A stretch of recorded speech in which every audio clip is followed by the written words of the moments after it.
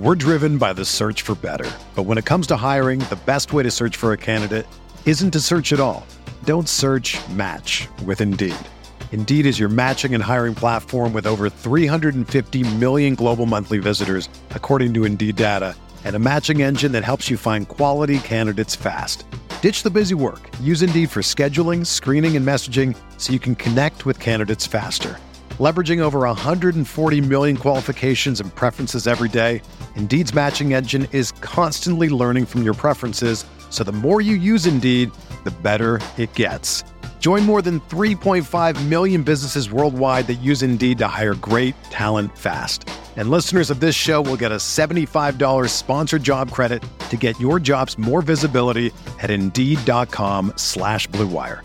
Just go to Indeed.com/Blue Wire right now and support our show by saying that you heard about Indeed on this podcast. That's Indeed.com/Blue Wire. Terms and conditions apply. Need to hire? You need Indeed. This podcast episode is brought to you by Coors Light. These days, everything is go, go, go. It's nonstop hustle all the time. Work, friends, family, expect you to be on 24/7. Well, sometimes you just need to reach for a Coors Light because it's made to chill. Coors Light is cold lagered, cold filtered, and cold packaged. It's as crisp and refreshing as the Colorado Rockies. It is literally made to chill. Coors Light is the one I choose when I need to unwind. So when you want to hit reset, reach for the beer that's made to chill. Get Coors Light in the new look delivered straight to your door with Drizzly or Instacart. Celebrate responsibly. Coors Brewing Company, Golden, Colorado. We're here.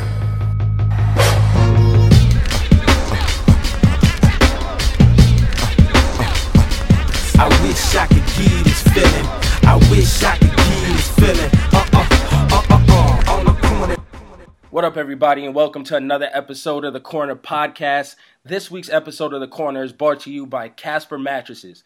Casper is an online retailer of premium mattresses for a fraction of the cost.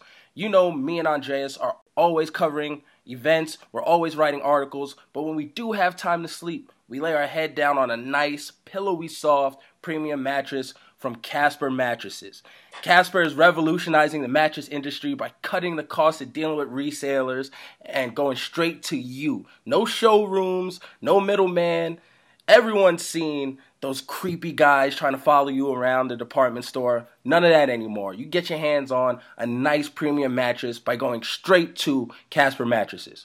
Yeah, man. I mean, I got to get my rest. So Casper Mattresses is the goods. I'm telling you right now. So listen, you can get $50 off of any mattress purchase by visiting Casper.com/The Corner and entering the promo code The Corner. That's one word, The Corner. That's Casper.com/The Corner, promo code THECORNER. Terms and conditions apply. What up, everybody? We're back again. It's been a while. 2 weeks away, leaving you guys without the most amazing podcast in combat sports. That's right here. The Corner Podcast is back. Me, Kel Dansby, him, old man Andreas Hale, bringing you the best in combat sports, hip-hop, pop culture, everything you want to talk about. We've been kind of caught up and wrapped up. Man, I was sick. I had no voice 2 weeks ago. I'm still sipping tea like a real grown man right now to get through this podcast. We've been traveling. So much to catch up on. Dre, welcome back. Yeah, I'm back. You sound cheery. This little break seemed to have perked you up a bit. No, not really. I mean, yeah, it's been about a week in D.C., and I missed that snowstorm. They just had a snowstorm out there. So all our D.C. listeners, shout out to you because you're enduring that snowstorm. I missed that bitch by like a day. So that's probably what I'm happy about because I did not want to be trapped out there. Yes, so you were in D.C. I went to Atlanta between being sick and doing this podcast. So shout out to all my Atlanta people and your wax sweet tea. Every time I come back from the South, I just got to bash sweet tea until it goes through its ultimate deletion. I can't do it. Dre. That shit's horrible. It makes no sense. Horrible. Grow up. Be a man. No one likes that. No one should like it. So we spent our week traveling. We missed a couple of things just in the world in general. One thing that I had to just pluck out of the air just because it's been entertaining me for 2 weeks. our president is smashing a porn star, or at least smashed a porn star. You can't say that every day. No, I mean, What a world we live in, Dre. Our president smashed a porn star. She took a lie detector test. I mean, I feel like Bill Clinton did the same thing. I mean, we know JFK got up in a bunch of famous guts as well, so I'm not too surprised by this. And there's people out there that are saying, well, why are we paying so much attention? It's not that it's just a porn star. It's like the hush money, the infidelity, the goddamn sexual allegations, sexual assault. Like, everything with Trump is just ridiculous. And every day that I wake up and I see this man's name in the news, I'm like, Jesus Christ, him again? But like I said before he got he's getting reelected. He's not getting reelected. He's not getting another 4, Dre. He might not make these last 2. He's going to make these. Look, we're at 2. Last year, y'all was like, he's not going to make it through 1. He's at 2 now. He's got a ton of support. And who's going to beat him? They'll find somebody. No, they won't. They're going to find somebody. They're not. You don't combat him with another celebrity. You don't turn this into a shit show. But you find like a legit politician. Like who? I think there's another Kennedy. If you can't name him, it's not going to be Trump. Listen, anyone with the name Kennedy, I feel pretty comfortable. At this point, a trained monkey should beat Trump. But we thought that last time. Yeah. So you saying Hillary Clinton's worse than a trained monkey? I think that statement has been proven true. Like, I don't know that was just, I don't know the depths of Russian collusion, Dre. I don't know. I'm not following this shit. But my boys sending shout outs to Putin live on live TV. Like, yo, what up, dictator baby? Good job on that win. He's getting reelected. Look, I don't like it any more than anybody else does, but he's got so much support. You really have to convince a bunch of people who didn't vote to go vote. And I don't see that happening. It's happening, man. What do you think? They're just going to forget about what's happened so far? And doesn't matter. Shit? People are apathetic. Like, it wasn't like Clinton and Trump was necessarily close. He kind of ran her over. And Hillary Clinton was established. So you mean to tell me that if we are at 2018, and we got 2 more years of Trump, you mean to tell me that they're going to find a viable candidate that people would vote for over Trump? Because now you have to create dissension within the Trump supporters, which hasn't happened. Those people are not going to go against Trump in 2020. Yo, worst case, my boy Joe Biden just got to run. I feel like Joe Biden won't win. You say he won't win? No. Oh shit! Joe Biden lose to Trump. Yeah, it's a wrap. We can't get 8 of Trump. Yo, if we get 8 of Trump, he's changing every rule, and he's just gonna be president for the rest of his life. I'm just telling you. I'm what just it letting is. you know he ain't relinquishing if he gets 8. If he get 8, he gets 12. The Democrats have to produce a candidate that is going to be a viable opponent for Trump. It's very difficult to get somebody to not reelect a president. It's very difficult. Obviously, you would think, as much as Trump does, that it makes it simple, but it's not, because the people who don't like Trump, we already didn't like Trump. So that doesn't change anything. You got to get people who don't vote to go vote, but you have to give them a reason to vote. And I know they're saying, well, look at what all that Trump's done. Yeah, that's great, but you got to understand there's so many apathetic people out there. And there's so many people, like, if this election didn't show us anything else, is that how split and divided this country really is. Like, the racists have been out in full effect, like yeehaw. Like, they are out there with their ropes and with their cowboy boots. They don't give a fuck. Look, if Dana White's still speaking at the Republican National Convention, that's not changing. Those people are going to follow the money. I'm letting you know this. If we can make Black Panther could be the 3rd best movie in history, grossing movie in history, we better get out there and fucking vote. Very difficult. Very difficult task to get people to vote versus going to see a movie. Because most people still don't believe voting does anything. So how do you convince them? And on top of that, you got to look, it's electoral college. The states that are red are going to remain red. Blue, like, there's a few swing states, like Ohio is always the indicator. I know we're like talking about politics on a Combat Sports Show, but like, Ohio's been a great indicator for who wins the election. And unless you can convince those people to vote for somebody else, which they probably won't, Trump is going to be here another 4 years. So buckle up. I only say this because the Democrats have produced nobody. There has not been a single person where you go, oh, he could possibly be president. It's 2018. This needs to start happening before the end of the year, where you got to say, here's a guy who can run, or a woman, doubtful, but a guy who can run and beat Trump. Yo, I don't know. We got to get on it then. I need to get, front of the podcast, AJ Springer on the phone, something. Somebody has to have their ears to the street. We need to start champion someone. We can't just wait. It's a damn shame. 4 more years of Trump, Dre. I can't believe it. I couldn't believe it. He smashed in a porn star. Yeah. And she's proud of this shit, by the way. Somehow we've been blinded to the fact that she actually smashed Trump. But I guess when you got enough money, anything's possible. Yeah. Yeah, gag orders, Russia, nothing can stop that man. He's invincible. I swear Vince McMahon is booking his presidential run. He, like Roman Reigns. He's the presidential version of Roman Reigns. He can do no wrong. Yeah, even though he does all the wrong in the world, but yeah. Let's see. What else happened while we were waiting? Desus and Mero. Oh, my God. So, Desus and Mero, shout out to the podcast. Good peoples. They obviously are cool with the entire Loud Network fam. Doing their thing in New York. Got the most illustrious show on late night television, if you let them tell it. Everything's going good. They go on the Breakfast Club to promote their little inner city tour joint. And DJ Envy gets real froggy with him. Before the interview even starts. He was like, yo, you owe me and my wife an apology. That's where shit goes left. Now we see like this week-long beef. Erica Mena might be on Desus and Mero coming up. Envy went on this long apologetic tour, how he smashed Mena, he loves his wife, blah, blah, blah. I'm wondering, we've seen this all play out. What makes a grown-ass man bring up beef maybe from like 6 months ago and request an apology? His wife. I mean, this one is, dog, this one is so easy. And so this is the most simple thing. DJ Envy didn't want to do this. He didn't want to confront Desus and Mero on the show. His wife wanted him to confront Desus and Mero on the show. Like the moment when, who said it? Desus? When he said, he's there for the check, but he was joking. Like, his wife was essentially been completely disrespected by DJ Envy by cheating and all the shit that DJ Envy does, which is completely lost on DJ Envy for some reason. The fact that he is the one who created this mess in the first place, but not keeping his dick in his pants and creating an alternate persona outside of the house is the reason why he was in the position that he was in. So Desus and Mero, who have trashed pretty much everybody. That's their job. Yeah, like Envy. But here's the funny thing. Like, Envy, you're on the Breakfast Club with Charlamagne.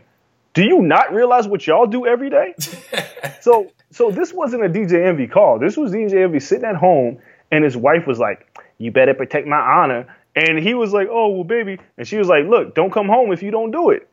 Which means two things. She watches Desus and Mero. That's what that means. It's social media. She heard a homie could call her and tell her like, "Yo, that wasn't that disrespected her." That wasn't that grimy. Like they didn't say anything like over the top. Like I thought it was a funny joke. No, it's not even over the top. It's a woman. Sorry, women, if you listen to the show, y'all are sensitive to fucking everything. And if somebody talks trash that you can get a hold of, your woman's gonna want you. Look. Let me talk about your lady on a show, and she catches wind of it, and then. You don't think she's going to tell you? You better check him. I don't care if he's your friend or not. You better check him. And you got to make a decision. And Envy's already in the doghouse. What's he going to say? No? And this is what it comes down to. As a man who openly talks about my woman on our show and who, if you guys been listening long enough, knows I put all my damn business out on this show. When I decide to talk about what I talk about, when I've gone through my shit, when I've pulled the DJ Envy, and I decided to, say, let me speak this into the world.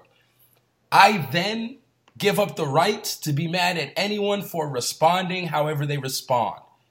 If someone's, just appalled that I would do some dumb shit and they tell me, they got the right to say that shit now because I put my dumb shit out there. And if someone cracks jokes about it, they got the right to do so because I put my dumb shit out there. Listen, there's a lot of people who had jokes. That shit was mildly funny back then because I was in a bad place. But now I can laugh at it. Like, I feel like Envy's still in that bad place.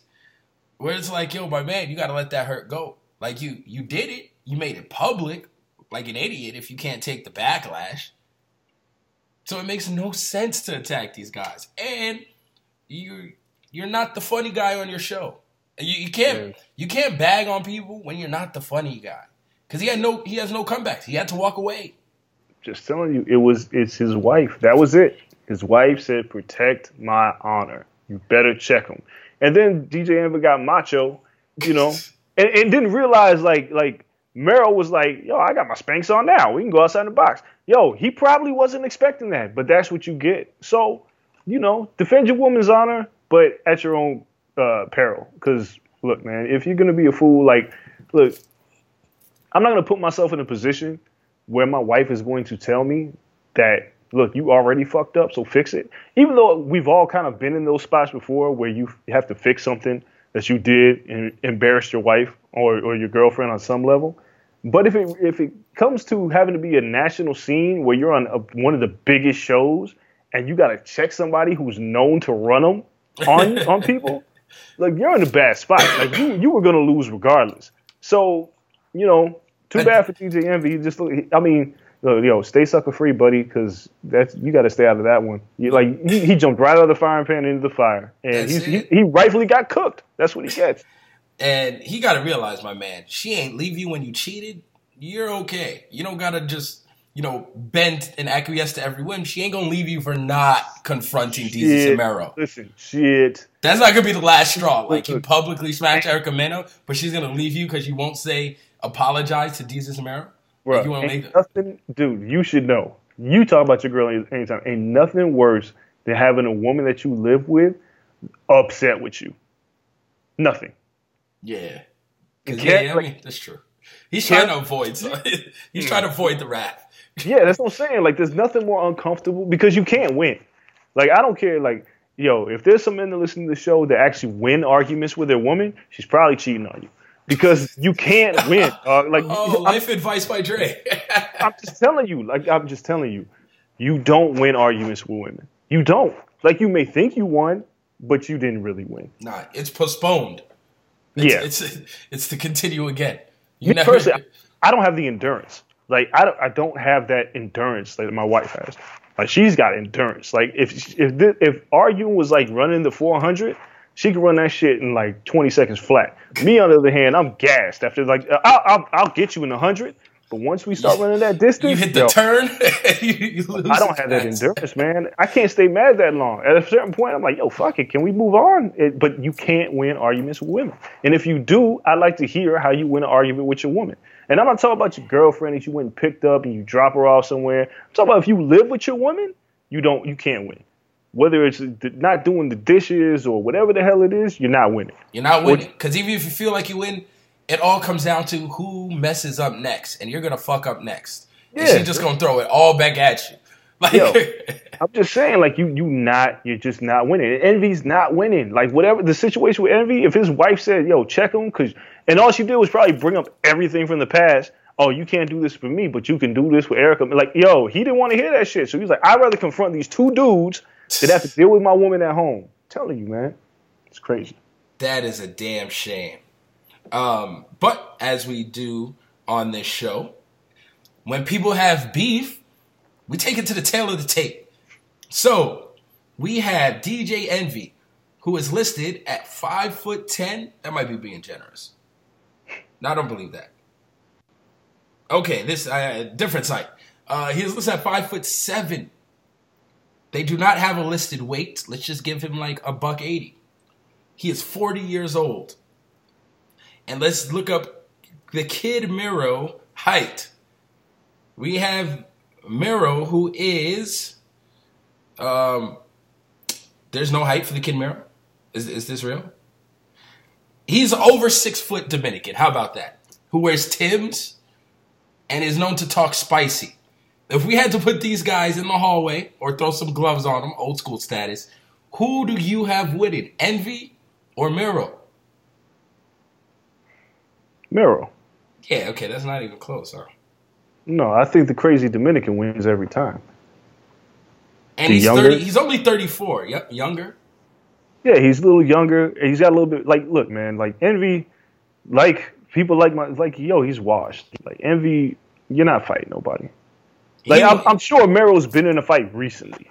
And I'm like 6 months. I'm just saying, he's probably been in a fight recently where Envy has been on the top for so long, he kind of forgot what it's like to take crumbs. So, yeah, I'm going with a guy who's probably experienced some rougher times a little bit more recently. I could be wrong. Maybe Envy could throw down, but no. I don't see that happening. If you had to pick in a no weight class sanctioned fight, does he even get Desus out of there? Desus was quick to apologize. Desus, he might have a quickness angle, but it's the quiet ones that get you. I don't know if he even gets Desus out of there.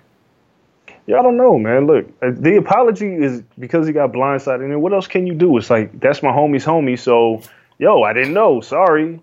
But then it's like, but you really this mad? Because as you watch that Breakfast Club episode, you can kind of see Desus like start to sink and start to, it starts to bubble a little bit more because he's thinking like, this motherfucker really tried to check me on the show. Like you can see it in his face as the things progress. So, I'm telling you, I think those two probably watched Envy. So, run tell that to DJ Envy. They'll be like, Andrea said you get washed. Yeah, and so true. And when we come down to it, Dre, if someone talks crazy about me, like if I just say like I want to do some wild shit, the Cody Rhodes saga. You better not let me get jumped by Bullet Club. You better got my back. Like at this point, Charlamagne was sitting there egging it on. Well, yeah, those are both his boys. So I mean, there's nothing you can really do but either egg it on and break it up. And Charlamagne's messy, so he's gonna egg it on. So look, if you can't be letting me get washed in the podcast streets, Dre. Nah, man. We going down together. Reverse. Yeah, I mean, look. We said it in the group chat. Look, I will fight whoever fights you, but if it's your fault, I will fight you after that. So until then, like we have to fight. We have to get all the people out of there that's coming for you, and then we shall fight for you putting me in that situation in the first place. If it's your fault, otherwise, of course, I got your back. I feel like that's fair. I feel like I can't ask for anything more than that. Those are pretty good rules right there. So. Let's get to the combat sports aspect of things because there are so many things we could start with, but we're starting with pro wrestling. Mania season, baby. I am officially hyped. I feel like you're a little less ecstatic, but this is the best I felt about a Mania probably in 10 years? I'd say since Shawn Taker rematch, this is the best I felt about a Mania. I didn't expect much from the last New Orleans WrestleMania, and it came through. Shit, you sold your tickets. Yeah, so it came through in the end. I have high expectations. Do you think I'm going to be disappointed? I'll be at your crib all day, eating breakfast, lunch, and dinner there. Will we be disappointed? Are you hyped for this Mania? Man, I mean, just to be completely honest, I would be if it wasn't if this was a show done by any other promotion. Like if you look at this card. The way it's shaping up, I would be excited. But I'm just so concerned because I feel like, breakfast, lunch, and dinner. Like, this is a full-time job watching WrestleMania. Fatigue is going to set in at some point. So I hope every match delivers. I just don't feel like I feel like John Cena Undertaker could be a potential train wreck. But I'm like, this is a good card. And so I have high hope. Like, I hope it's going to be good, but I'm not coming in there like, it's about to be the best WrestleMania. I'm coming in there like, man, I hope this shit is good, but I'm going to drink myself into a stupor just in case it sucks. No faith in Vince. It's like you got your heart broken so much. Yeah. It's like, not again. Not again. There's just so many times, like, I mean, my two favorite WrestleManias that I actually attended was, like, I think it was, like, WrestleMania 21, the one in WrestleMania in Hollywood, which I enjoyed, and it wasn't because of the Batista, Triple H, and John Cena and Bradshaw matches. It was just my first WrestleMania, so I was just super excited. And then the one where Seth Rollins cashed in, which was like one of the craziest moments I've ever seen at I never expected that at WrestleMania. That shit just blew my mind when Rollins cashed in. And the crowd was nuts. You had the RKO on Rollins earlier in the night. I mean, that was a great WrestleMania card. The New Orleans card, it surprised all of us. Even though in retrospect, the Undertaker-Brock Lesnar match was shit, and the ending was what was surprising to everybody, but otherwise, like that Daniel Bryan triple threat match is probably one of the best WrestleMania matches ever. When you start to really think about it, that might have been one of the best WrestleMania matches ever. It was a good match. I think that's the point where Orton mailed it in. Nah, Orton's been guilty of mail. Like, Orton's one of these weird guys who, like, if I go back to WrestleMania 21 when he wrestled Undertaker and had a phenomenal match. And Orton can have these excellent matches here and there, but it's like something in him just goes into cruise control. Like Orton, Triple H at WrestleMania 20, whatever the fuck it was, where Orton was just beating up the entire McMahon family. They fucked that up. Like Orton should have beat Triple H at that Mania because he was on top level heel mode. Like he was in fuego heel. But then he lost to Triple H. Like Triple H has been throwing the shovel at motherfuckers for years. but Orton, he just has this weird gear. Like the Orton Seth Rollins match. If you remember when Rollins went to curb stop him and Orton caught him in midair. Yeah, which was dope. That was a great Orton match. But then he just kind of mails it in, and you're like, well, what the fuck? So you never know what you get with Orton. So he's been doing this for years, and I don't think anything after that or before that was a precursor to him mailing it in. It's just part of his personality. That's a damn shame. I felt like he delivered when he was younger, though. Like, pretty consistently. I mean, when he won the title against Benoit, that was excellent. Yeah. I mean, he's had spots where he's been really good, and then there's times where he just doesn't give a fuck. Yeah, I guess that Seth Rollins match was actually pretty good. But he has to have less than 3 really good matches since that Daniel Bryan triple threat. Which Man, is a damn shame. I can't. We can't think of it because that's how much he hasn't mattered. We can name 3 AJ Styles matches right now. He's been in the WWE for 2 years. Well, yeah, I mean, he's AJ Styles. He's a different level of competitor. Like AJ Styles, then Randy Orton, who's paid like a top guy, who's supposed to be a top guy. He's a WWE top guy. It's a big difference. Like AJ Styles has been a top guy wherever he's gone. Like Randy Orton would not survive on the indie circuit. He would. You can Cody Rhodes him. You could, but I don't know if he even humbles himself to do that. That's the problem. Which Cody definitely did. He bought into the culture. You know, he did it the right way. Like he was like, okay, where do you guys want to script me? He's a part of the elite, a part of the Bullet Club. He doesn't have to be the guy by himself. I think Orton would want that. Yeah, like I just can't see Orton running things in the indie scene. Like he's a WWE guy. Like there's certain guys who were built in the WWE, who came out of the WWE factory, and then they can't really do shit else. Like your boy Ryback. Like these guys are products of the WWE. Other guys. Don't like you AJ speak Styles, bad about Ryback. He's at a Walmart somewhere here in Vegas signing autographs. Probably right now. But Styles, on the other hand, from Impact to, TNA and ROH, and then, his rebirth on New Japan. Like, when has AJ Styles been whack in ring? And all he's done since then, since TNA, because he wasn't a great promo, is he's actually become a much better promo. Yeah. So it's like the guy is just, he will go down top 10 ever in ring. I agree, and he'll probably be underrated. Yeah, because it's all said and done. Because it's hard to put him up against the greats who've done it on the WWE stage for that long, and at this point, the New Japan stage for that long. Because where do you rank like guys like Okada or Tanahashi? It's difficult, but AJ longevity, it's damn near 20 years. He hasn't missed a beat. No, the man has always been in ring. He has always been good. So there's never a time where you've seen AJ. I'm sure it's happened maybe a couple times where he's mailed it in. It just doesn't happen. He comes and he comes and shows up. AJ versus Shane shouldn't have been as good as it was. Shouldn't have been last year. That was the best match last year. Right, on a card that was pretty fucking long and shitty, but it opened the show. Like, you remember how upset I was. I don't want to see AJ Styles facing Shane McMahon. I thought it was bullshit. Yeah. But he could wrestle a turd in painted gold. Like, he's that good. Nah, that's true. Let's talk about someone else who could do the same. The American Dragon is back. Daniel Bryan gets cleared. I may or may not have shed a tear or two during that opening segment. I will keep that to myself. If you guys haven't checked out the WWE YouTube channel, they have a great behind the scenes of right before Daniel Bryan is walking out. It's like the day he finds out that he's cleared, and it's leading up to his entrance. That shit almost brought a tear to my eye. Man, I can't believe it. It's something I thought could happen. I thought they'd have to cut him and he'd go to an indie promotion and they'd let him wrestle. To see him come out last night, deliver the speech, and then close the show and take bumps. And if anyone was like, yo, take care of Daniel, let him ease back into it. No one told that shit to him because he went straight to 100%. Man, like, first of all, I interviewed Daniel Bryan years ago when he first, like, when I think this was before that 13-second loss of Sheamus, or maybe it was after. I can't remember.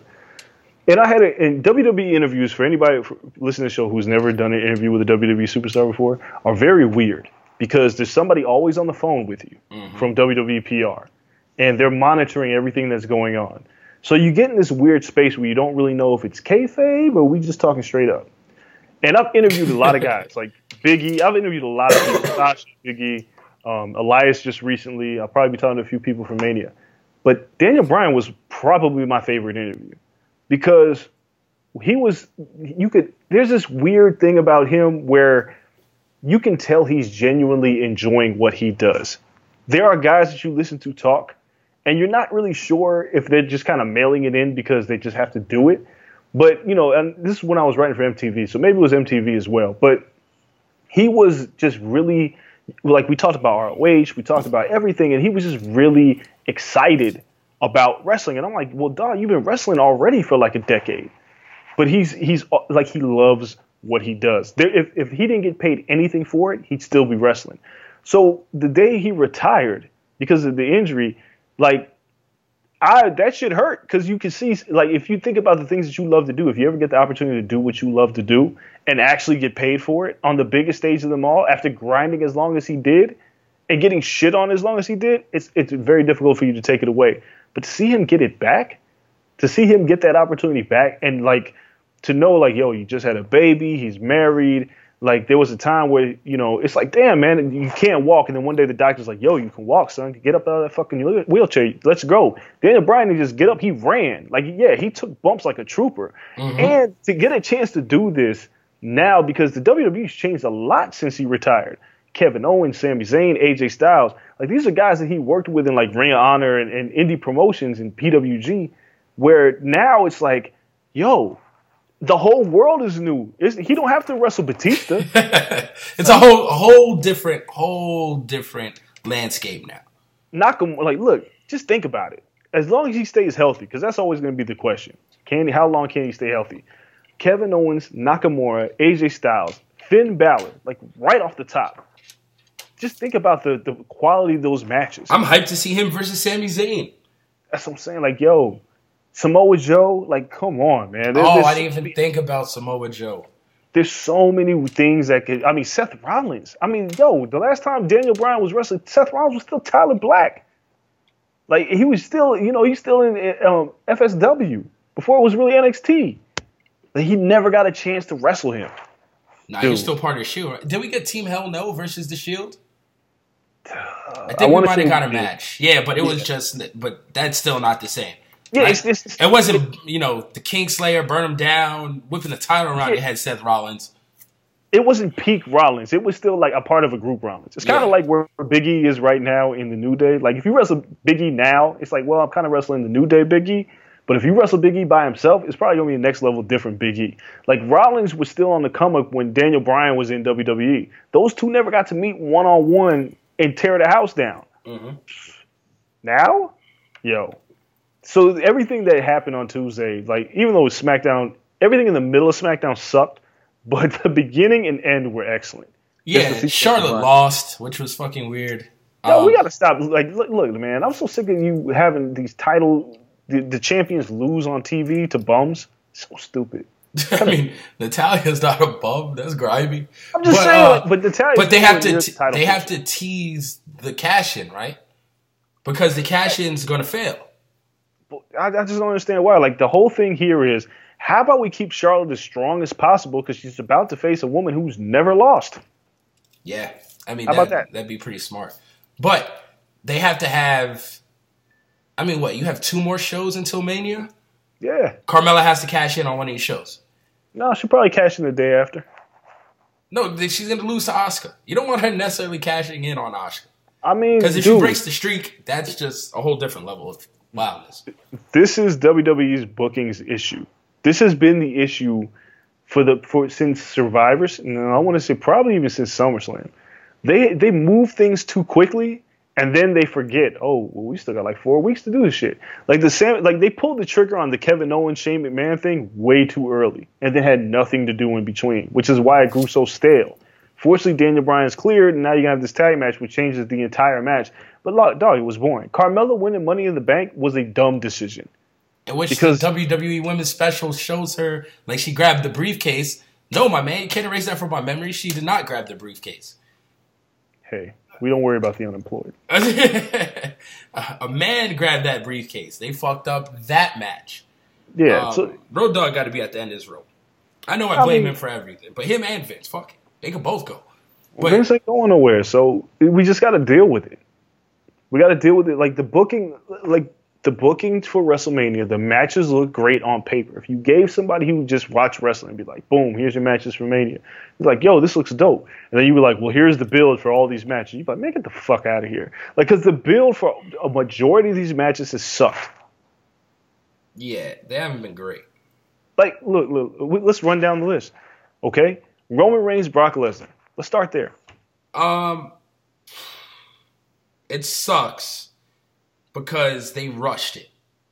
Not even that they rushed it. Roman Reigns had the IC title for some reason and then lost that shit and then lost in the gauntlet match pretty easily to Seth. And then next thing you know, he just goes Super Roman in a chamber and he's supposed to be worthy of Brock now? Well, like they built like the day after, was it the day after WrestleMania? When Roman Reigns said, I'm going to face you at WrestleMania or I'm going to get that title back, whatever the fuck. And people groaned because they were like, oh man, they're already angling towards Brock versus Roman. Mm-hmm. This was a year ago. Like everything. But so much happened since. Like Strowman came back strong. Like you got to build Finn again. It's part of like the Bullet Club. Like, but they never veered off the course. That's the point. They never went off the course with Roman. Like things changed. Like they brought the Shield back together to try to get Roman cheers. Then Dean Ambrose got hurt. So then it was like, well, fuck. Now what are we gonna do? Then they tried the little Jason Jordan thing with Rock. Like everything fell apart. But they never were like, you know what? We're not putting Roman in the main event. It never changed. So no matter how they had to get there, they were going to get there. And now we're here. And now four straight main events. Look. I put that statistic in the group chat. 4 straight WrestleMania main events. If he headlines this WrestleMania, which he probably is, 4 straight WrestleManias for Roman Reigns. A feat that nobody has accomplished except for one individual. Not John Cena, not Steve Austin, not The Rock. Hulk Hogan. That's the only other person who has headlined 4 straight WrestleManias. Hey, my boy HBK. 4 straight. Straight. Come on, man. And again, like they tried everything. They tried to get the Shield back together. That fell apart. They tried to put him to the mid-card and put the IC title on him.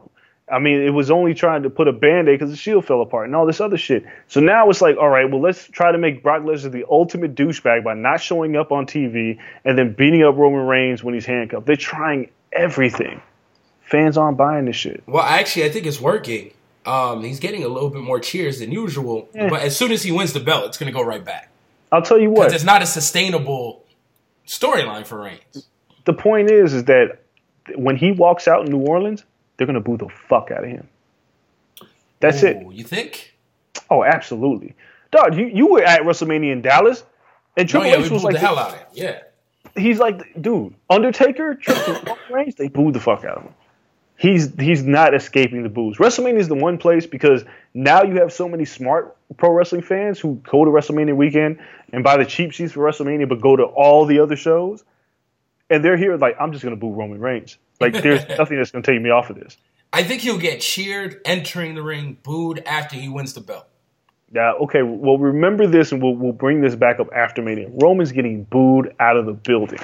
Unless Brock Lesnar was going back to the UFC, just like WrestleMania 20, unless that were to happen, was it 20? Whatever the fuck WrestleMania was. Might have been 20. Him and Goldberg, right? That was a shit show of a match, though. Unless that happens, there's no way Roman's getting cheered on his way. He's going to get booed. Let's see. Styles, Nakamura, they didn't start building early enough. Styles was caught up in that Sami Zayn, Kevin Owens angle, and then now it looks like Styles is a little banged up and injured, so they really can't even do too much in the ring to build it. So they're kind of handcuffed. That just got to come off great in ring. Yeah, I mean, again, an unnecessary pay-per-view. I've talked about this before.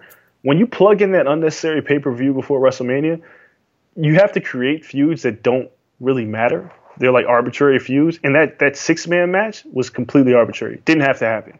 No, but the Nakamura versus Rusev match, I think has woken Nakamura up. I've enjoyed both his matches with Rusev a lot. I mean, that's cool, but I'm just saying in terms of build, it's like, why aren't we working on Styles? Like, Styles Nakamura, not that it should be the equivalent of, but it should be very similar to the build that we got with Stone Cold and The Rock. In the sense of two baby faces. You know, one feels like he needs to remain champion. The other feels like he needs to get that title. Mm-hmm. And they tease each other for weeks. Like Stone Cold and The Rock's feud before WrestleMania 17 was electric because it carried on from the day that Austin won the Royal Rumble, and then The Rock beat Angle at No Way Out. And then for the next several weeks, they got kind of teased finishers on each other. And the people got in the way, like Kurt Angle got in the way and got beat up. Yeah. Which was that's what made the promo so incredible. Yeah, but the way the build was is that there was energy because you knew that these two were going to have a showdown, but they kind of touched each other. Like there was a finisher here and they were stealing each other's finishers. Like that was like the perfect build. And that's what should have been similar with, you know, Styles and Nakamura. The best thing that happened was, you know, Nakamura rolling up on Styles and Styles was like, I know you're going to beat me. And Nakamura was like, you should have more confidence. Like that was like the best little interactions they had between the two. Well, Nakamura has actually been pretty good on the mic lately. Yeah, because he's charismatic. The man is, the charisma is out of this world, but they should have been building this. Like, that Fastlane match was completely pointless. Yeah, no, I agree. They waited too long. They rested on the fact that people know the New Japan history and are awaiting this match and said, we don't have to build this match. They said it's ready-made. We don't have to pay attention to it, which is the wrong way to go about it. Where does it land on the WrestleMania card? First or middle? Directly in the middle or first up? It's got to be early.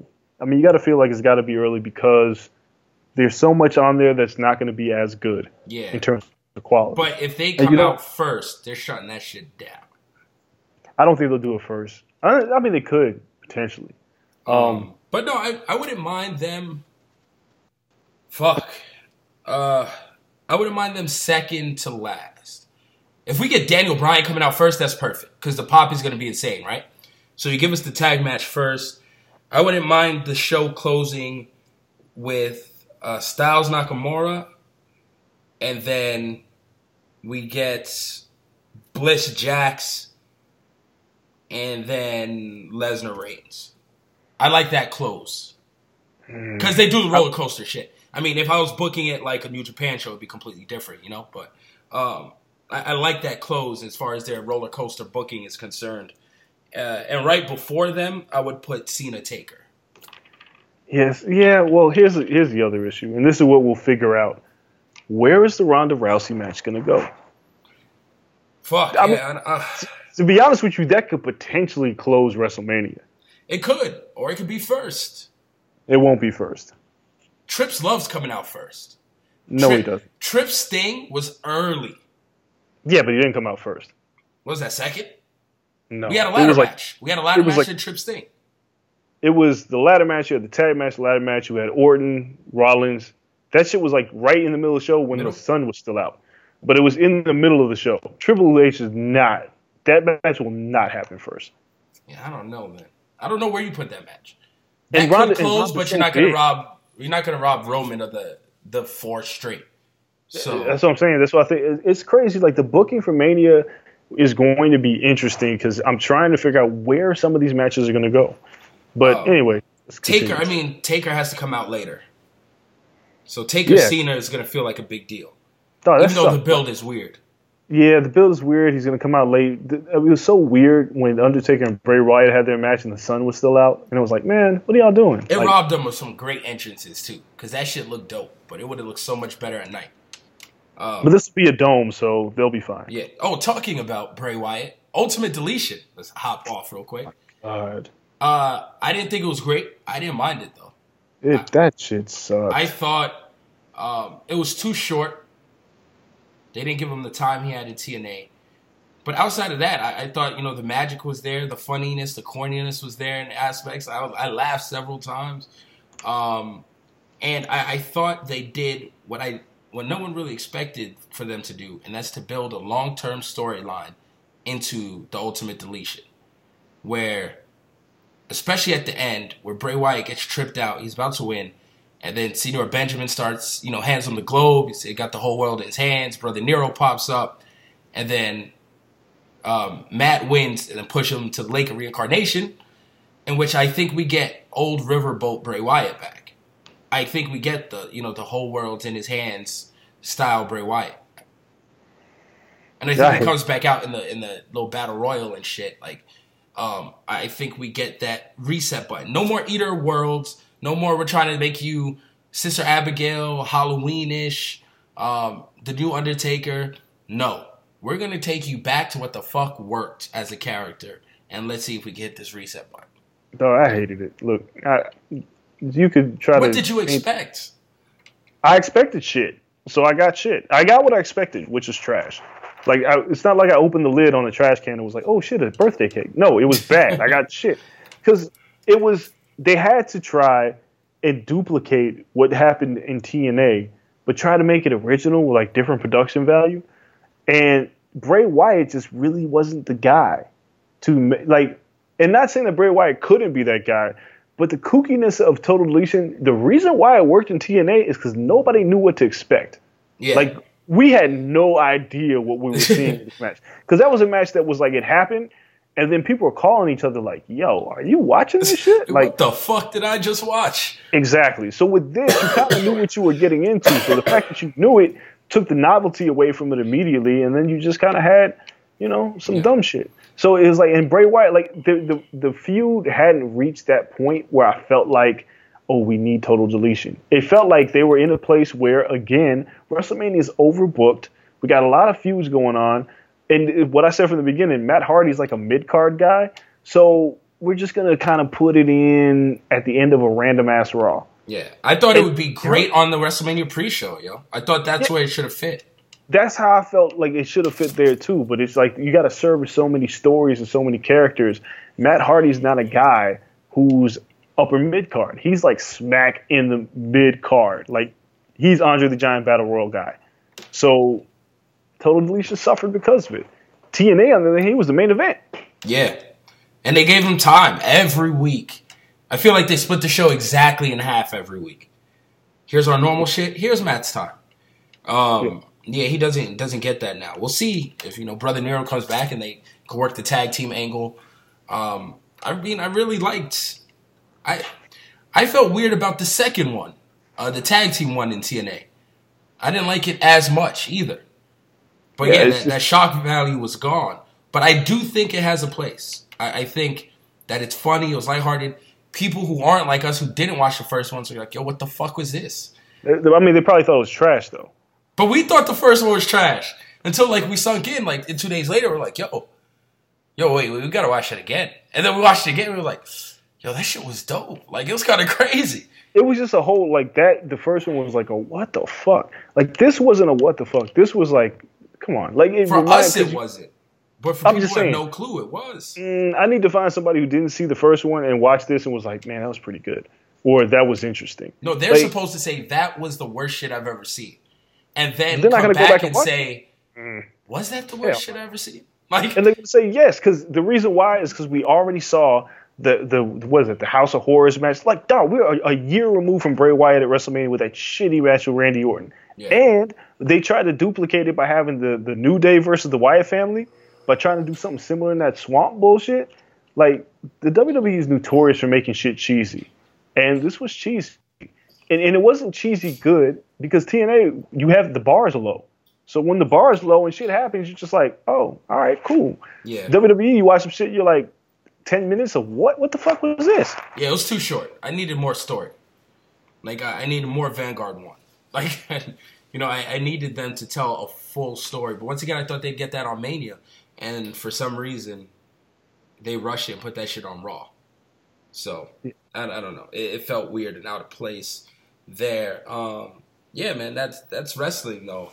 We have...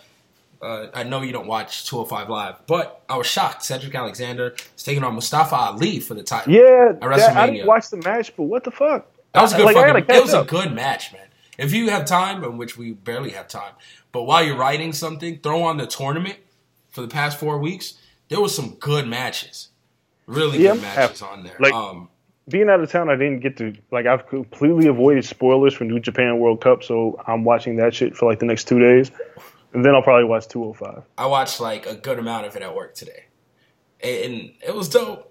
It's not bad. You're gonna enjoy it. But yeah, Mustafa Ali was to me. I thought he was gonna lose every round, and he was just showing out. They made good promo packages for him and everything. And then, I thought he was destined to lose last night. And he comes through and wins. So, two faces to see who becomes champion. They're going to put on a good match. I just don't know story arc-wise where it goes. Because when you put two faces in, I'm expecting a heel to return and really wreck shit, you know? And it's making me wonder, like, does Neville make that appearance? Like, after, does Cedric win and Neville comes out and just wrecks him? And we get heel Neville again. I don't think so. But we'll see. We'll get like a heel Neville. We'll get like a bruiserweight. I know you don't want people to move up necessarily, but I think we might get a Pete Dunne coming in, just wrecking Sop and shit. Like they didn't go with a heel for a reason, and I'm wondering why. That's Mania. We'll see how Ronda does. If you guys have time, make sure you guys check out WWE YouTube page and see Ronda's back. Or I guess it was a dark match segment. And promo, that shit was horrible with Dana Brooke. Yeah, it was awkward. It was like it sent me back 10 paces. I was so ready, like Ronda's gonna be great in the ring. I saw that, I was like, rewind. The karate chop and the karate block was like terrible. It was so corny. Bad. You want to see corny? That shit was corny. One thing before we move on, that we didn't get to talk about was how good the ROH show was. We didn't get to talk about that. Very good, right? Which I had low expectations. Don't we? It seems like we always do at this point. Like, we look at the ROH card and we go, it's the exact opposite of WWE. WWE puts all this work into these storylines and then the payoff sucks. Whereas ROH is like, we're getting, social, what do they call it? Social Experiment versus the Hung Bucks. Yep. You're like, all right, this should be a decent match. And then it happens. You're like, holy shit. They tore the house down. Yeah. Like, Jay Lethal versus Dalton Castle was excellent. Great match. But who expected it? Because we were all like, dude, Jay Lethal, really? Like, what did he do to get a title shot? Yeah, because it had no build, but the chemistry in the match was good. Yeah, like even the Marty Scurll Punishment Martinez match, I expected nothing out of that. Fortunately, I missed that match. What you mean you missed it? I missed that. I showed up right at the end of it. That match was a good ass match. So I've heard. Because it was the two women's matches, and then that was the first match. No, Flip Gordon versus Takahashi was the first match. Oh, okay. Then that was. Yeah. And the Flip Gordon Takahashi match was kind of Flip Gordon, like, whatever. Yeah. But unfortunately, I missed the villain. But to see him get the next title shot is pretty dope. Well, I mean, dude, it makes Supercard of Honor, like we'll talk about it when Mania weekend comes up, but Supercard of Honor is shaping up to be fucking great. Really great. And then we got the Long Beach show next week. Yeah, and I'm not ditching NXT to see Supercard of Honor, though. I know many people have. I couldn't do it. I mean, listen. For Gargano Ciampa alone, I'm not missing it. I mean, I don't know, man. The Cody Kenny Omega match, and then you got Dalton Castle. Ugh. I mean, NXT should be a great show. We all know this. Yeah. But that Supercard of Honor show is about to be something else. You want to talk about our Saturday? There's Supercard of Honor, NXT, UFC 223, and boxing. Because we'll be at the Lara fight that Saturday. That's our Saturday night. Oh, my God. Yeah, WrestleMania weekend's crazy. Like, for combat sports writers, like, if you cover just MMA, fine. You got UFC 223, you're good. If you cover just boxing, you got the Jarrett Hurd and Aristotle Lara fight with J-Rock on the other card. Fine. You're in good shape. If you cover pro wrestling, that's a good-ass card, by the way. They sent me the card, I was like, ooh, let me apply for these credentials. Fuck. Yeah. They got me. You're a pro wrestling guy. If you're a WWE guy, of course, you got NXT. If you're an indie guy, you got Supercard of Honor. But if you love all these things like I do, then you're fucked. Yeah. Because now you have all of these things happening at the same exact time. Now, I have Fight Pass, so I will be watching UFC ringside from during the Lara Hurd fight because I can't. There's no way I can not watch that UFC card because I'm not gonna want to watch it when I go home because I have to watch NXT and Supercard of Honor because I think so. Basically, in a nutshell, is what I'm saying is if you tweet at me on that Saturday about anything that's going on, I'm not listening. I'm muting everything. I owe anyone the fade who tries to spoil everything for me. I am not watching NXT until I go over Dre's crib on Sunday at like 9 a.m. in my flip-flops and my pajama pants. So do not say shit to me between 9 p.m. and 9 a.m. Thank you in advance, Corner Club. I don't want to hear it. I don't want to hear nothing. I don't want to hear Ring of Honor shit. I got to sneak that in somewhere. Right. I don't even know how we're going to do it. Thank God Dre has like 18 million TVs.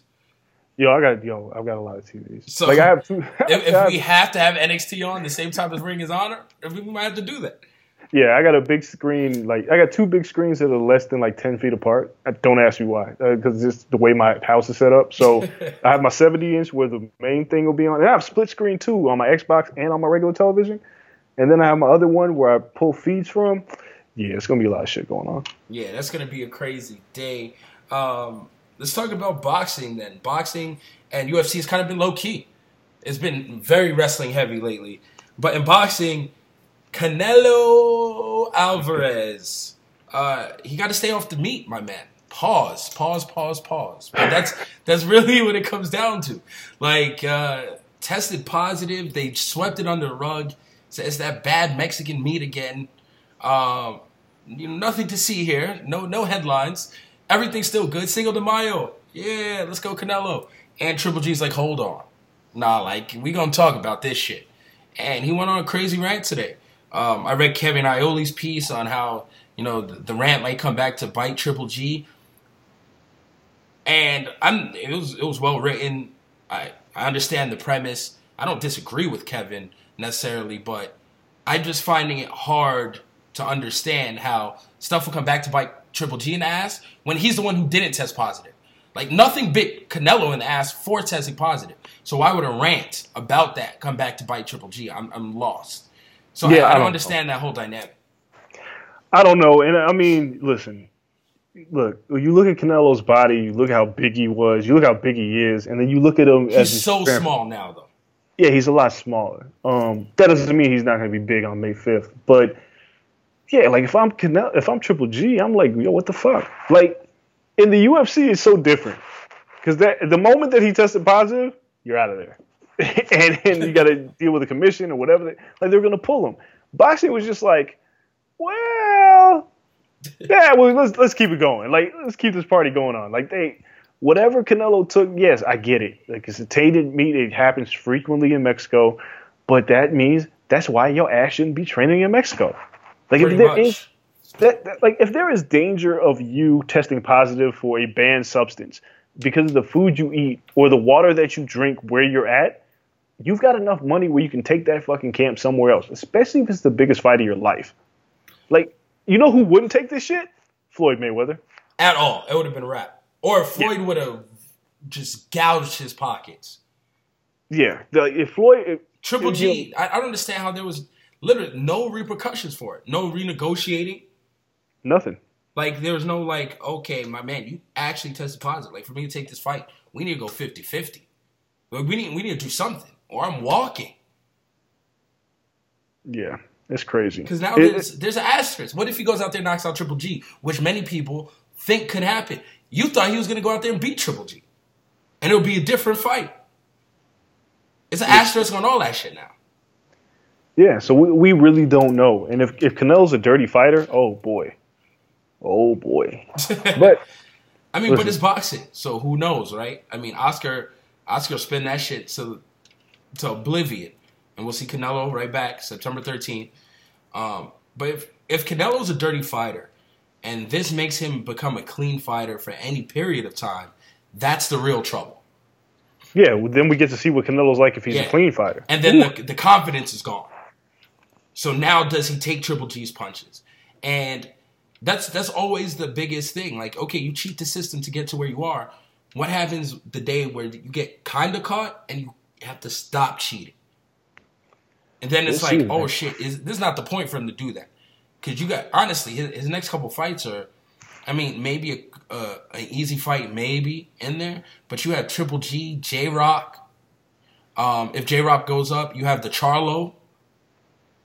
Well, J Rock ain't shit. Let's not talk about Julian Williams. No, but that might J Rock might be the easy fight. Yeah, but he won't get the title. If he moves up, he'd be a guy to beat up on. But we have Jacobs. That's the guy who Canelo, I believe, will absolutely avoid. Well, Jacobs was big as hell when he fought Triple G. Exactly. He'd be a monster over Canelo. But you think he wants to take Charlo instead? Well, that's what I'm saying. He has no gimmies at this point. If Canelo wins, and we're just kind of shooting the breeze here. Canelo, and look, this is no detriment to Canelo, the individual, because I've said it before, I truly believe Canelo wants to fight everybody. Yeah, he's a nice guy too. But I mean, But Oscar, oh no, Oscar looks at that shit like we got to bleed this out. So if Canelo were to beat Triple G, which for the record I don't think will happen on May 5th, but if Canelo were to win and he fights September 13th, it'll be a fluff fight. It's not going to be a Charlo. It's not going to be a top-ranked middleweight. It's going to be somebody that you can beat up on. So it'd be a catchweight with like a J-Rock. I got to see. I'm not even sure who it'll be, but it won't be a tough fight. It won't be. After fighting Triple G, Oscar De La Hoya will say, he's just been in a tough fight, and we have to give him, get him back in shape. Kind of like what Keith Thurman is doing right now. It'll be an easy fight. Keith Thurman is ducking right now. That's the difference.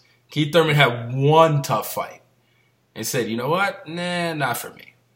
Nah. Yeah. And that was against, Porter.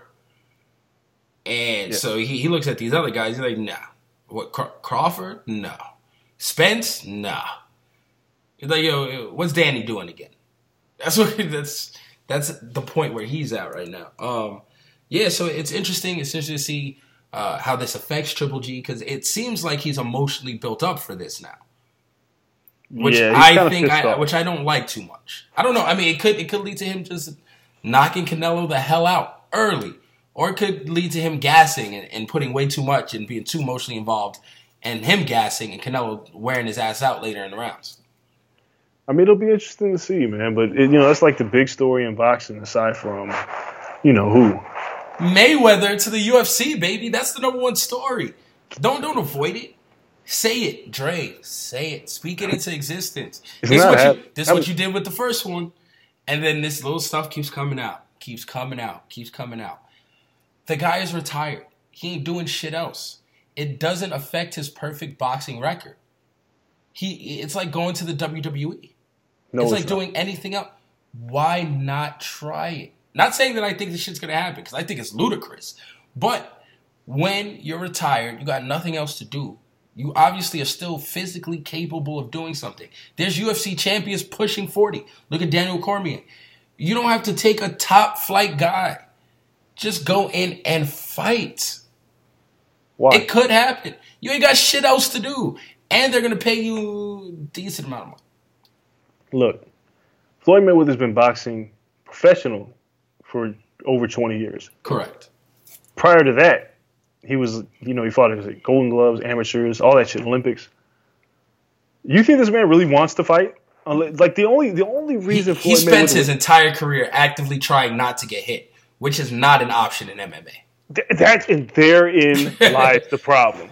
Like Floyd Mayweather's entire career has been built upon not getting touched. If you fight in MMA, you're going to get touched. Yeah. Because that's just pretty much what it is.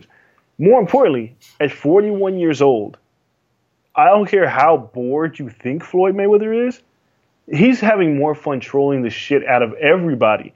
And I mean, I'm sure there's something, there's probably a breaking point somewhere in Floyd Mayweather's head right now. It's like, I'll never do this shit. I'll never do this shit. I'll never do this shit. Oh, $500 million? Okay, maybe I'll do this shit. But they're not putting up that dough. That's the problem. Like, Floyd Mayweather's not doing an MMA fight for $150 million. And I mean, that'll break the bank because nobody's making that kind of money in the UFC. And you know what? The UFC would have to fold because Conor wouldn't come back after that for less than 80. Well, here's what's going to be my next thing.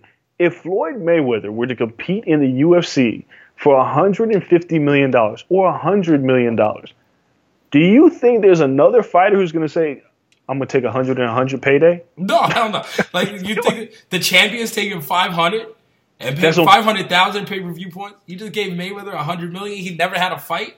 Fuck out of here. You break the whole mold. The company collapses. You're absolutely ruining what you've built with the UFC. Like, not like you haven't done it already by paying Conor what you've done and not figuring out, like, oh, shit, everybody's onto us now. There's no secret. Like, Conor, you found out what Conor's getting paid. Conor's not fighting because he's in no hurry to fight because he's rich. But if you put a guy who's never had an MMA fight and you pay him more money than your output for the entire year, I can almost guarantee you, without doing the math, just making this up in my head, $150 million is more than every fighter combined outside of Conor McGregor in a 12-month period. I damn near think you could throw Conor in there. You might. And you'd still eclipse it. 150 million is next level. The only way you can pull it off, which sounds weird and it's never been done by the UFC, I don't believe, is to treat it like boxing and co-promote it. In which then you can say, honestly, Floyd Mayweather is paying himself. We are not paying Floyd Mayweather. It's a really weird loophole, but he can pay himself $100 fucking mil. We have to use this $100 mil to pay the roster. We have all these fees and blah blah blah. He's only paying himself, and that's how you do it. It's ultimately, to me, it's stupid. Yes, I thought Floyd Mayweather Conor McGregor was stupid. It was stupid. Like, let's not get this confused. There was like, that fight shouldn't have happened, but it happened because the public demanded it, and it was Floyd Mayweather's safe zone, and Conor McGregor was daring to be great. It's completely different on if you turn the tables around here. Floyd Mayweather's not daring to be great. He's already great. He's not in a position where he's trying to prove himself. What has he got to prove? He's rich. The only thing he can do here is lose. Let's make $100 million, which might push him into the $1 billion range. Hypothetically speaking, if Floyd Mayweather were to compete in an MMA fight and win, then what? They got to walk away because you can't poke the bear too many times, right? Like, I just don't really see the purpose in it, because it's like, all right, if you give him a lesser fighter with a stand-up game and no real true wrestling game, which everyone's well-rounded. But don't give him like a college champion or Olympian or some shit. And you hope that Floyd learns how to sprawl and brawl. Take this shit back to like 2005. Dude, Floyd sprawl and brawl, my man. One other point I'm going to make: Floyd Mayweather weighs 145 pounds. He might fight as a lightweight at 155 pounds. That's too heavy. Then he fights at 145 pounds as a featherweight. He has chicken legs. Floyd Mayweather's legs are so small. The first leg kick he takes is a 42-year-old man, because he's not fighting this year. Not happening. 42-year-old man taking his first leg kick, it'll kill him. He will die of a heart attack. Well, I'm assuming he'd have to train for this, Dre. You could train as much as you want. And this is what my other thing is. You could train MMA for the next 12 months, nothing but MMA. Just like Conor did with boxing, even though Conor has trained with boxing before. But that old shit is going to come out of you. Those old habits, like Conor's old habits, came out in the Mayweather fight. But it's different in an MMA fight, because what old habits can Mayweather resort to except for understanding that shoulder roll and check hooks? That shit don't work in MMA.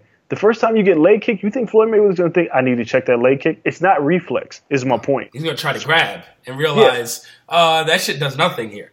Yeah, like sprawling. There's no reflex for Floyd to sprawl. You can't really instill that into a guy who's boxed literally since he was a child. You can't teach him like, yo, somebody shoots with a W, sprawl. He has to think about doing these things. And in MMA, when you think, you get fucked up. It has to be natural. And nothing about MMA is natural to a guy who boxes. All right, let's see. Who can we give him? I'm currently at number 25 in the featherweight rankings and still don't see someone he can beat. There's nobody that Floyd could catch. Because again, Floyd doesn't punch hard. This is the other thing we have. Floyd doesn't punch hard. He can't out-condition you in an MMA fight. Gray Maynard is ranked 26th. I don't think Gray Maynard probably would fuck him up because Gray Maynard is a wrestler. Yeah, Artem Lobov. There's really we're at 30 now with Artem. And then the other part about this is, once you get to these lower ranked no name opponents, are you really making your money back? Probably not. Alex Caceres. He probably kicked Floyd Mayweather's with his face off. Yeah, that'd be crazy. It's just the point. The point is, there's just no reason for him to do this. There's a reason for him to troll because it keeps his name in the headlines. There's nothing Floyd Mayweather likes more than to troll everybody. He stays in the mix. Like, even when he's gone, he's never really gone. The fact that Floyd Mayweather, like, that's his legacy. And he'll do this for the next probably 5 years. He'll troll people until, like, somebody gives him an offer he can't refuse. And it's really hard to give Floyd Mayweather an offer he can't refuse. The Conor McGregor fight. In this sport, yes. In boxing, not so much. In this sport, correct.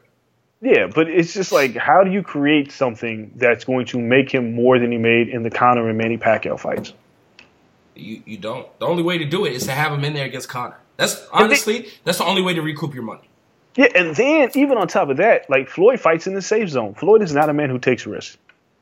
There's look, y'all know people, like I've always said from day one that Floyd Mayweather was going to be Manny Pacquiao. I didn't care when it happened. I just knew Floyd was a better fighter. However, to not think that Floyd strategically waited to face Manny Pacquiao would be foolish and naive. Floyd Mayweather picks his opponents at the right time. So for him to not play it safe and to take a risk, like, dog, when's the last time Floyd Mayweather took a risk? Oscar De La Hoya. And that wasn't even a real risk. Nah, it was well timed. I mean, to be fair, he prepared a long time for that fight. Yeah, but I'm just saying, like, Floyd doesn't take risks. No, like that was a calculated risk. Like, he knew he was leaving. He had to build up a new persona. He had everything ready for that fight to make that jump, you know? Yeah, so it's like everybody else, like the Manny Pacquiao fight was on Floyd's terms. Shane Mosley was on Floyd's terms. Everybody that Floyd has fought has been on his terms. There's not, even Canelo was like, oh, he's young. I'll take him now. I'm not going to wait for him to get better. I'm going to take him out now. Surprised a lot of people, but Floyd knew what he was doing. Drain him, bring him to my level, beat him. Floyd's not going to go to a place where he's not familiar and take a risk for anything less than double his biggest paycheck. Yeah. Now, it'd have to be something crazy. But if Floyd trained for 6 to 8 months, there's a pretty good, easy way to determine if he should fight. You bring Kevin Lee in, who's trainer, Dewey. Cooper is always at the Mayweather gym. You say, hey, Dewey, bring in Kevin Lee. He fights at 155, 170 probably, might move up to there. But 155 guy. Bring him in. Let's see what's popping with him. If I can not get killed, I can take a fight. Now, if Kevin rolls his ass into a pretzel and kicks him to oblivion in a training session, then he walks away. No harm, no foul. It's a pretty good litmus test. Yeah, I don't see it. I just don't see Floyd doing this. We don't see any of the stupid shit. But like you said, if the money is there, Floyd might do it. The UFC will be completely in shambles, though. Because you can't pay anyone else after that.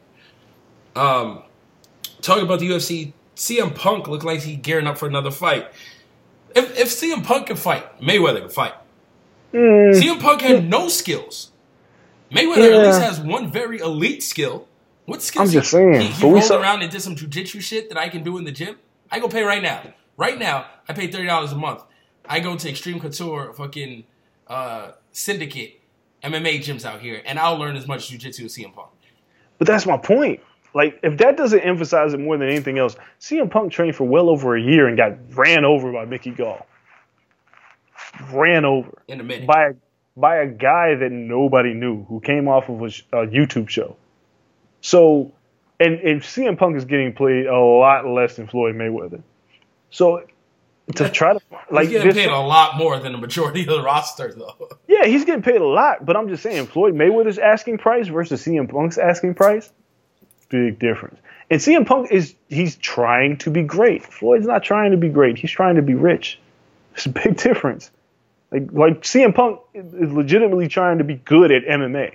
I highly doubt seeing Floyd's work ethic, and when Floyd goes in and goes into train, hey, you can't lose that. You can't. He wouldn't go into a fight regardless. He wouldn't go into a fucking thumb wrestling match and not put 100% on it, especially a pay-per-view one. I think he'd go in daring to be great. No, I don't. And that I don't think he wouldn't do it just for the, like, when the shit came down to it, he'd take the fight for the check. The training and the fight itself, nah, he's doing that shit to win. He knows no other way. Well, I mean, of course, but it's different. It's like Floyd Mayweather training. Like, if Floyd Mayweather wanted to play in the NBA, yeah, he's going to train really hard, but he's not making it in the NBA. Well, it's like Jordan going to MLB, right? He tried really hard. Maybe he failed, but he thought he was going to win. He didn't go there for the paycheck. But that's Floyd's going for the paycheck. Once the lights are on, I think he goes to compete.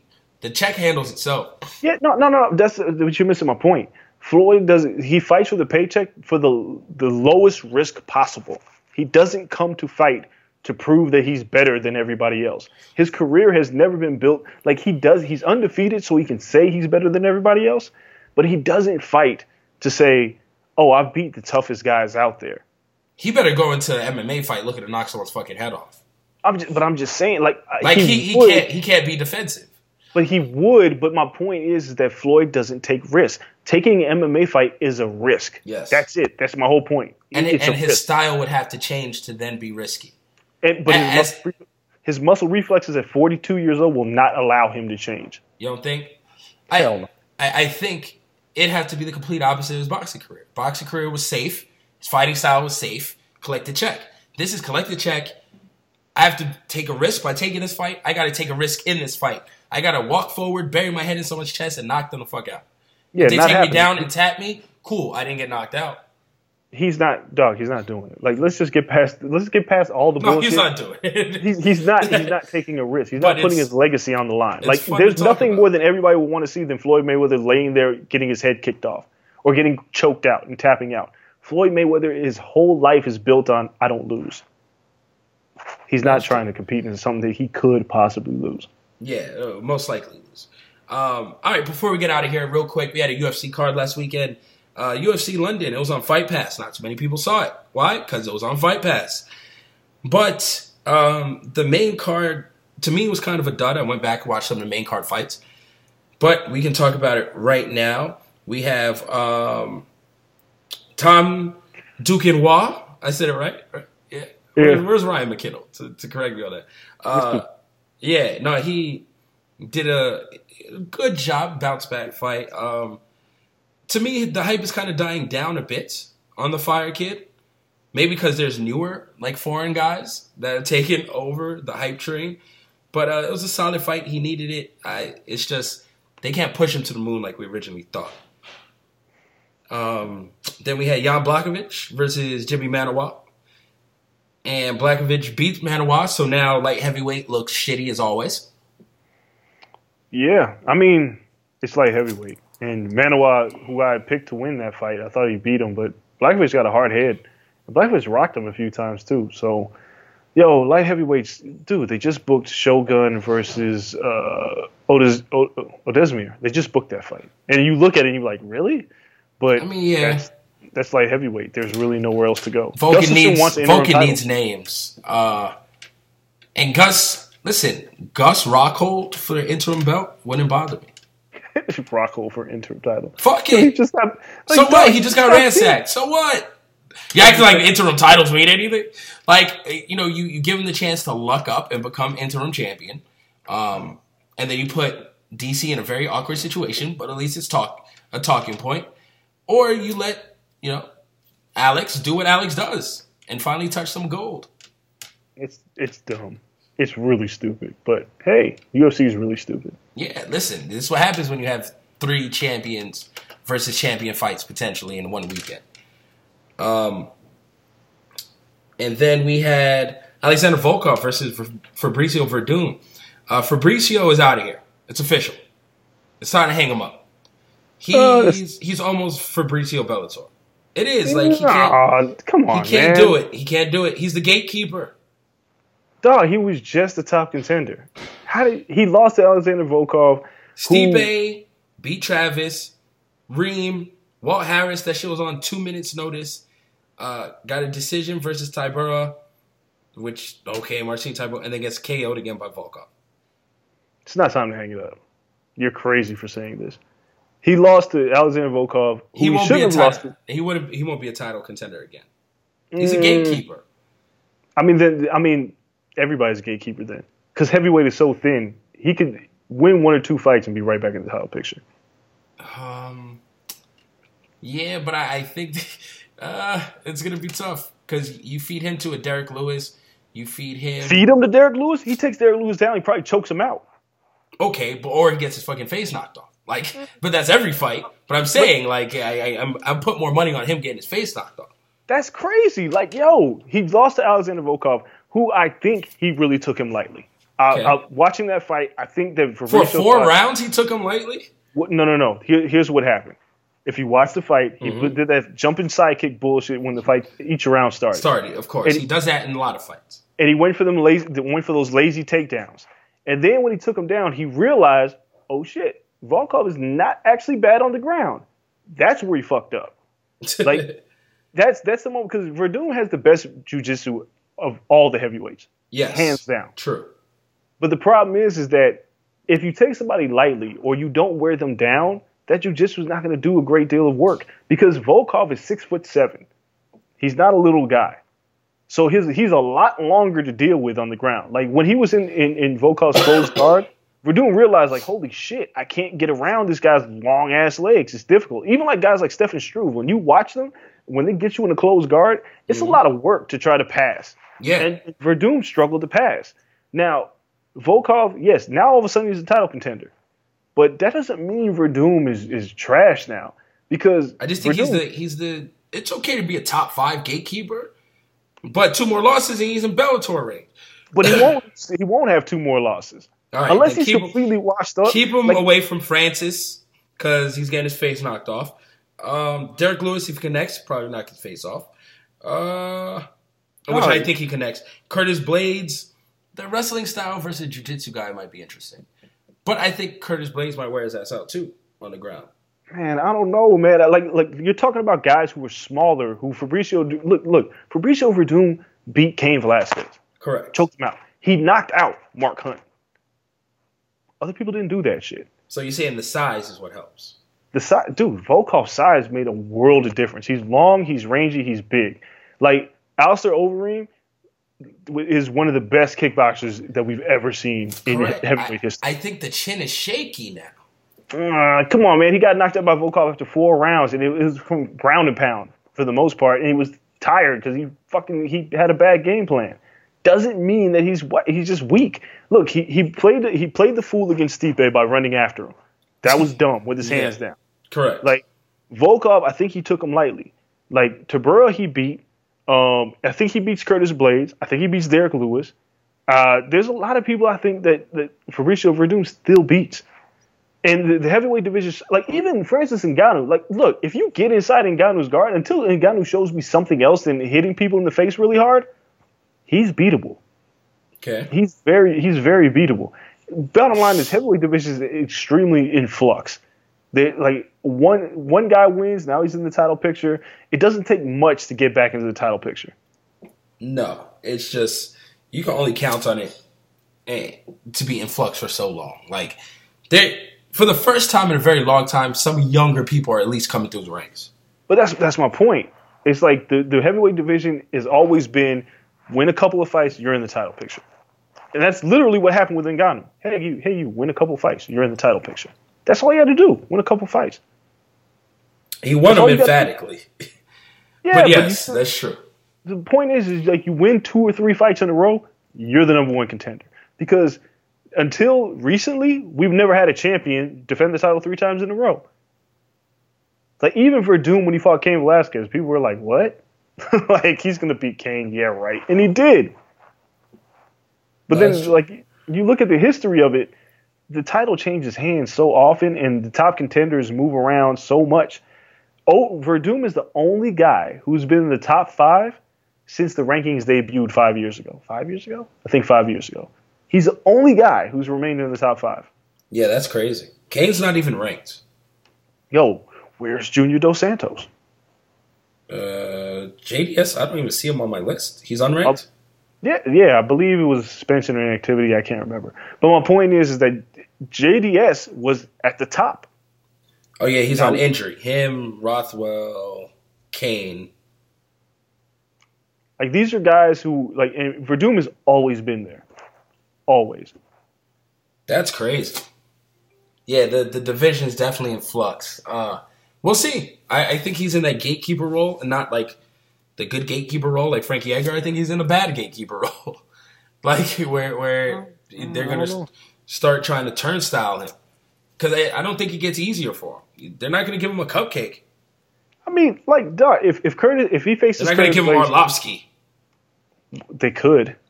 Who's on a 2-fight winning streak. Like, Arlovsky's fighting Tai Tuivasa, and Tai Tuivasa will probably knock his brains in. Yeah. But it's the heavyweight division. You don't fucking know. I thought Arlovsky was going to get his head kicked in by Stefan Struve. That didn't happen. Travis Brown, is he retired yet? Is he making little Ronda babies? No? It's possible. The point is, Verdum could fight Curtis Blades, and I wouldn't be surprised either way because Curtis Blades has showed me a lot. But again, Curtis Blades is another guy. It's like, dog, you just won a couple of fights. And now he's a world beater to a lot of people. Like Derek Lewis. Derek Lewis won a fight late. He got a late knockout. But do I think that Verdum could take him down? Yeah, I do. As long as if Verdum fights the right game plan, I think he could beat anybody on any given night. Dude, just 2 years ago, people were talking about him being the greatest heavyweight of all time. Just tells you how quick shit changes in the heavyweight division. Life comes at you fast. And the belt plays hot potato. So, yeah, that would have been one hell of a streak by him. Until Stipe just derailed his ass. Yeah, just a foolish game plan. All right, well, that's the UFC. That's pretty much it in a nutshell. We're just trying to relax, man. The next 2 weeks are about to be just the calm before the storm. Because our show for WrestleMania week is going to be packed. And we'll see. I know wild shit's going to happen in UFC and, pro wrestling. People are going to want the podcast quick. We got to digest all this, people. We're going to have a busy week. We got to be working and enjoying ourselves. So make sure you guys stay tuned because that preview show is going to be dope. We got to plan something really good for that. That's the end of today's show, though, sadly. We got to get back to work. Thank you guys for listening. Follow us on social media at The Corner LSN on all platforms. Me at Kel Dansby. Him at Andreas Hale. Dre, you were back from vacation. You missed out on the snow. Next week, I'm sure you'll get back to your old crotchety self and be a little bit more sour about things. You were very pleasant this week. Maybe. I'm going on vacation again, man. I'm going to LA next week. This guy's never here. Well, we'll catch Dre between his vacationing and make sure we give you guys a podcast. But for now, that is the end. See you guys next week. We're out. Peace.